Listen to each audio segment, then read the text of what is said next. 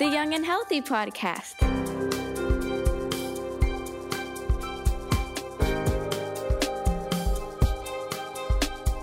You're listening to the Cincinnati Children's Young and Healthy podcast. Hello, and welcome back to the Cincinnati Children's Young and Healthy podcast. This is episode 4, and I am Kate Sutter. I'm your host for today. I'm a member of the communications team here at Cincinnati Children's, and I'm super excited to be joined in our studio by Dr. Suzanne Sampang, who is joining us to talk about kids and screens and social media. Thank you for being here today. Thank you for having me. Dr. Sampang, will you just take a couple of minutes to introduce yourself to us and to our audience, please? Yeah, sure. My name is Suzanne Sampang. I am a child and adolescent psychiatrist, and I've been practicing here at Cincinnati Children's for about 20 years now. I currently do work. My main work is within the hospital. I work with adolescent patients on the inpatient unit at College Hill. I also do some outpatient work, and I've been involved with some training and education. Fantastic. We're so glad you're here today. How long have you been interested in understanding more about the social media impact on kids and their health and their mental health? Oh, probably before I was a child psychiatrist. I think this has been something that's been evolving in our culture for decades, and as it becomes more and more embedded into the culture of kids, it's come up clinically with patients, but I think it's also part of our kids' normal everyday lives, and so it's something that I think about a lot. And I think it starts pretty young for a lot of kids, that screens are becoming more included in lives of kids, sometimes as young as toddlers and maybe even younger. Will you kind of start us off with just a little bit about what we know about the impact that screens have on kids? Sure. Well, and it is a pretty new phenomenon that our kids all, the majority of kids, more than 50%, actually have their own devices. And a phone back when I grew up was like a rotary dial with a thing that hung up on the wall. Mm-hmm. And now they're really computers, fully functioning computers. But so there's, I think, good and bad things to all of these developments, and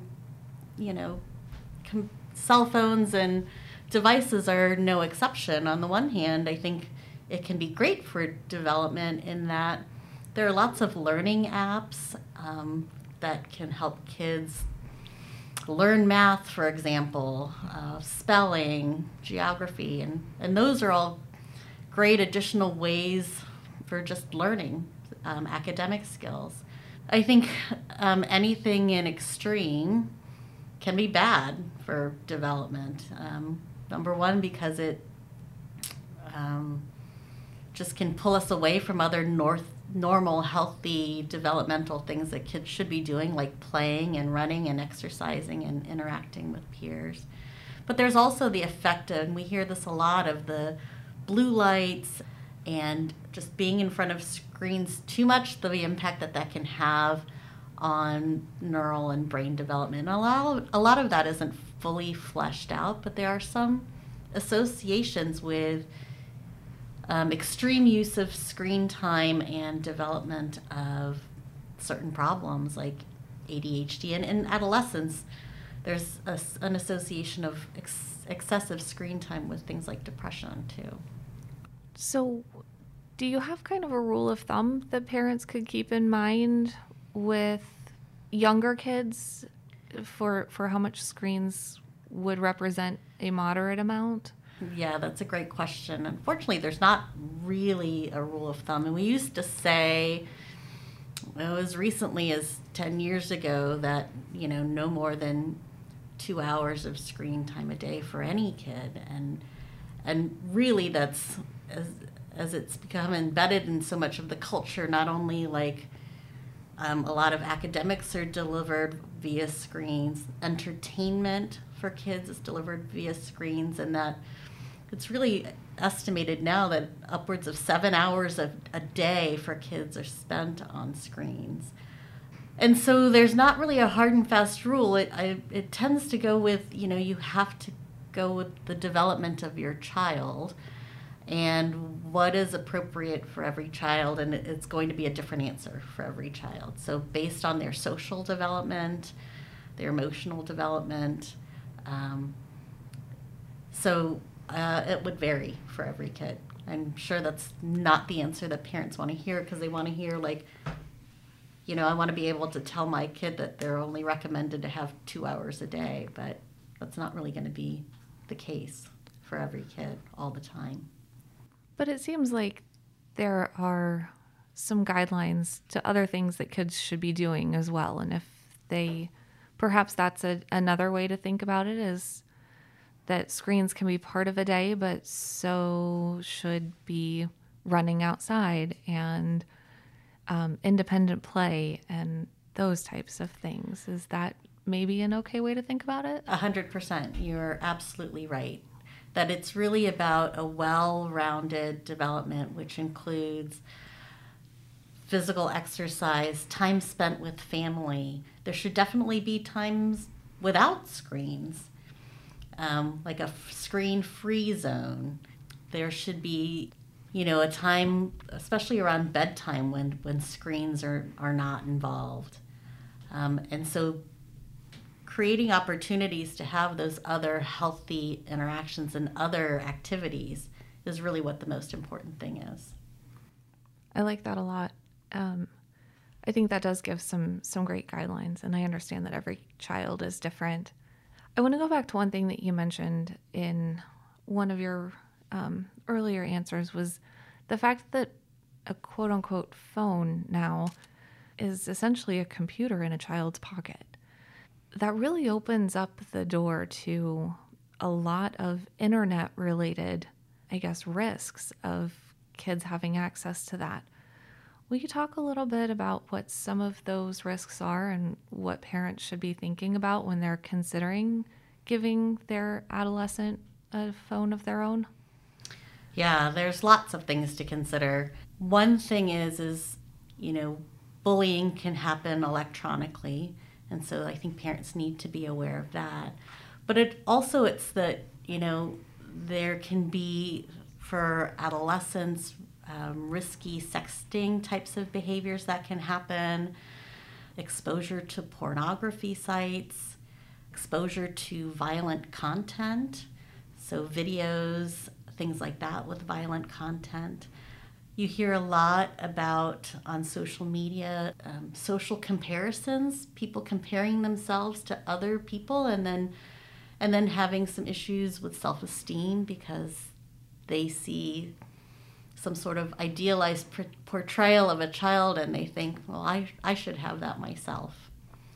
And then I think there's all of the other things about being hacked, your identity being stolen. There could be exposure to dangerous people on the internet, people that are looking to exploit or abuse children. And then just oversharing of personal information. Kids don't often think about those types of things. Those are a lot of really big, heavy things. How do we help kids understand that there's a world out there that they don't fully understand, but maybe they're not developmentally ready to understand yet? Do you have any thoughts on how we can broach that subject as parents with kids so that they're careful but not scared? Yeah, that's a great point. And there's a saying that goes, an ounce of prevention is worth a pound of cure. And so I think that's where, before you ever allow your child to get on to maybe even get a device, period, that you set some ground rules. And that you do that, the younger your child, the more supervision you're going to have around it, and so more safeguards around them, limiting the sites that they're going to, putting all of those parent protections in place, having them have access to it when you as a parent can be around to supervise it. As your child gets older and progresses maybe into that those teenage years, and they can be given more independent time, but you'll still want to put some safeguards in place. And so, some of those ground rules might be, if your child is, let's say, 10 or 11, what sites are they allowed to go to make sure that they're age appropriate? What are the time parameters? What's the length of time? What are the times when it's no screen time? So some of those might be no screens at dinner, no screens an hour or two before bedtime, that the devices have to go to a certain place, and that there's an understanding that parents can have access to their social media accounts or their histories of where they've been. And so setting those things up and having a mutual understanding about that in the beginning is really important. When you have a teenager, you might, have those conversations more openly with them about some of the concerning things. I wouldn't tell, my 8-year-old child about the risk of sexting and pornography sites, but I would tell a 16-year-old or 15-year-old about those things. And so that's where the developmental assessment of where your child is at is so important. I've heard from parents along the way that some are concerned about access to their kids' phones because they feel like they're breaching trust or privacy. It sounds like you're recommending starting from the beginning, that it's open and parents can look at it at any time. Did I understand you correctly on that recommendation, or do you have thoughts on where maybe there are boundaries that parents might consider? I think I think when you have a younger child, probably it should be more off limits, and then as you get older, you'll have to gauge that depending on your child.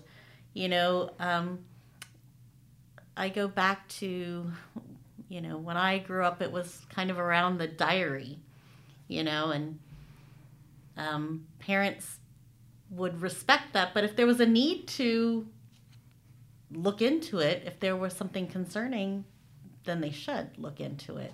And I kind of equate those things on kind of the same level.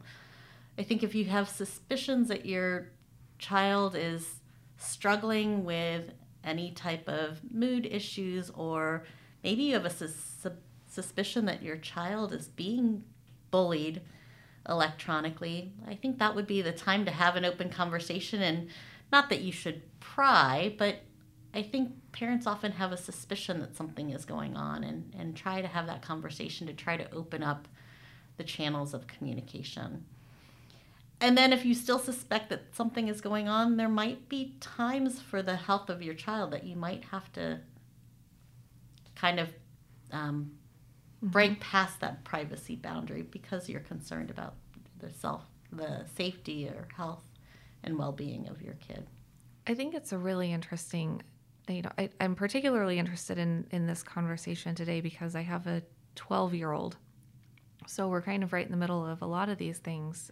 And we went ahead and got a cell phone for her last summer because she was going to be away from us for a couple of weeks, and I needed her to be able to communicate. And quickly the conversation turned to social media. She wanted to have her own accounts on social media. And so I'm really curious your thoughts on, are there some platforms that are safer than others? Are there any, good ways to kind of dip your toe in with good precautions in place? Or do you think that it's safest just to say, no all around? This is a tough question. I mean, all social media platforms, they're actually rated. They have age ranges.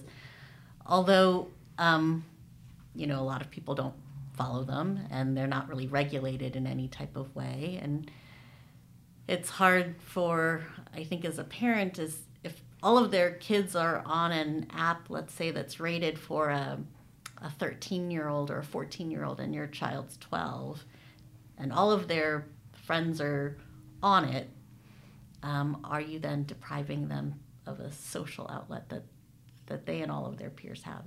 It's a really tough decision to make. But I think you can navigate that with your individual child, just knowing them, like, who are their friends that are on it?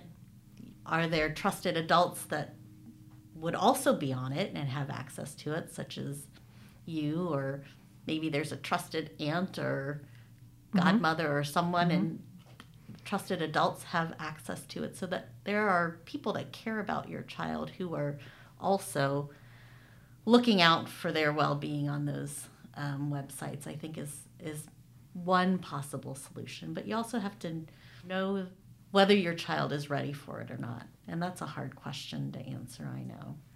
But as far as, are there apps that are better than others? It's such a moving landscape. There are new apps that are out there all the time. My I'm dating myself, but my generation, it was all Facebook, and now kids think that Facebook is really only for old people. And things that 15 years ago were the newest and biggest things, like MySpace, don't even exist anymore. And so it is really such a moving target for me to say that one platform is better than the other. I think it's more about building the safeguards into the community itself, and knowing what your child is getting into it, and what kind of activities are going on there. That makes a lot of sense. Where we ended up with it is a private Instagram account. We have to approve people who want to be friends, and we only approve people that she knows in real life. And so that in real life thing was a really big part of what I've been trying to do in these instances, because COVID definitely threw us a wrench. I let both of my older two have the messenger kids so that they could talk to friends during the pandemic. That was just so hard for them socially. So I'm really pleased that you kind of mentioned this idea of, well, if all of their friends are there, are we depriving them of a social outlet? And that can also go back to the bullying that you were mentioning, because it is just so deeply rooted in how these kids socialize. Is there anything we should be thinking with that, or anything in particular on that topic that you think is worth talking about? Yes. First of all, I love the solution that you came up with, because it is that dipping your toe in the water. And COVID definitely threw a wrench into things for kids, because kids were so socially isolated when school went virtual, and they couldn't go and run around with their friends as they used to before. So COVID definitely threw a wrench, and for a lot of kids, the only way that they could stay connected to friends was electronically. But to get back to your question about cyberbullying, bullying, physical bullying, emotional bullying was bad enough. With the introduction of electronics, it really can take it to a whole nother level. Back in the day when, before electronics, when children went home from school or the playground where bullying would typically happen, the bullying stopped and kids got a reprieve from it. Now with cyberbullying, it can really happen 24/7 on weekends, and it can be relentless. And it can really occupy a lot of, if you're a victim of that, a lot of your time and mental energy. And things that get put out on various platforms, it can go viral really quite quickly. And once something's out there, it's hard to pull it back and get it taken down. The other thing is that with traditional bullying, you kind of you knew who your bully was. You could see them, they were in your face and taunting you directly. And with cyberbullying, it can happen anonymously now, which adds another level of complication to it. So it is more difficult, and I think it's what every parent needs to be aware of. I think kids need to be aware of it too, and it's important to stand up if they see it happening. For kids to stand up for their peers against cyberbullying and to let school authorities know. Not a lot of people know that most states, Ohio included, there are laws against cyberbullying, and so that there are real actions that schools can and should take if it's happening. So going back to the point that you made earlier about prevention being key in a lot of these ways, what could a pre-plan for what to do if a child either experiences or witnesses cyberbullying, what could that plan look like? Well, first of all, I think it's to speak up. A lot of kids will often think, well, if I just ignore it, it'll just go away. It often doesn't. And so I think to speak up about it, let a trusted adult, parent, teacher, principal, let someone know that it's happening. You're either witnessing it happening or it's happening to you. Because then that's the quickest way to put a stop to it. And then, to seek help. I mean, it's really common, and it's not something that kids have to endure and just take. And so really being able to have those open conversations as your kids are getting more involved with electronics, to kind of say, like, hey, if you ever see this happening, I know it happens a lot, and at some point it could happen to you, and I want to know about it, because it's not something that you have to put up with. I think that there's an embarrassment factor for a lot of kids in these instances, and I like what you're saying about talking to them early. Like, we know this happens. It's not something to be ashamed of. We just need to know what it is so that we can handle it. Because definitely some of the stories that I've read, and of course I can't remember where I read them at this point, but kids just kind of end up being alone and being embarrassed and hurt and unsure what to do, and that just spirals out of control really quickly. And the best thing that we can do is to let them know that this is not something that is unique to them. It's actually really common, and they shouldn't have to suffer through it alone. I really like that. Is there anything else as we're... I think we've talked about so many fantastic things. I am hopeful that this conversation will be extremely helpful to some parents who are trying to figure out, how do you navigate this? Is there anything else that you would add that we haven't talked about yet? Well, I will just say, I know we've talked a lot about the scary and bad things that can happen with electronics, but that it's not all bad, that there are lots of good things that happen electronically and even on social media, that it can be a way for kids who are socially isolated to make social connections and to really enhance their personal relationships. A lot of families too will think, well, gosh, if I don't allow my kids to have an electronic, electronics will be left in the dust, because it is so much embedded into our lives and will be part of their academic and professional lives going forward. So it's not all bad, but it's really about having that healthy balance. It can be an important and entertaining and fun part of kids' lives, but it can't be all of their lives. I like that. Right back to moderation. It's about doing many different things that can include electronics. I think that's fantastic. That was a really great topic. Thank you so much for your time. I very much appreciate. Oh, thank you for having me. Fantastic. Well, that's it for today. Thank you so much again. And thank you, listeners, for tuning in to Cincinnati Children's Young and Healthy Podcast. This episode was recorded on June 28th, 2021. The content of the Young and Healthy Podcast is for informational and educational purposes only. Our theme music was produced by Stephen Grieco. Thanks, Stephen. This episode was produced by Symphony Pits. Thanks for listening and join us next time. Follow Cincinnati Children's on Instagram, Facebook, and Twitter.